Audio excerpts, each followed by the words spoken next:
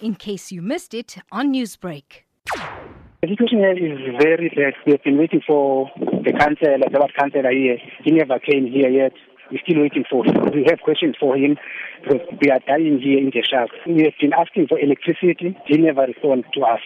So that is why we have our questions for him. Has there been any response from the eThekwini municipality in terms of being able to provide some sort of shelter for those who have been displaced?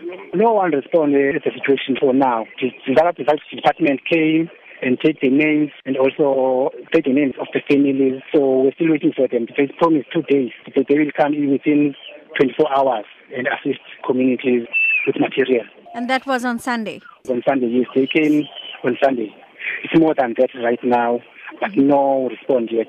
Now, one of the concerns is that this shack fire had started because of illegal electrical connections. How do you respond to this? This could have been avoided, this loss of life could have been avoided had there not been illegal connections. Yes, I agree that the fire was because of illegal connection. Yes, I agree with that.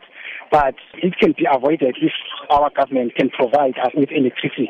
We do need electricity. That is why we decided to connect the electricity for ourselves. We need power also. But right now we are in danger.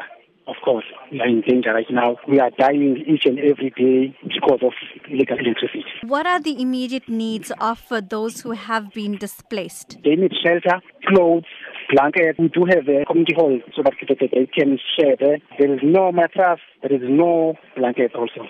And also there is no clothes. That is the help we need immediately. Newsbreak, Lotus FM, powered by SABC News.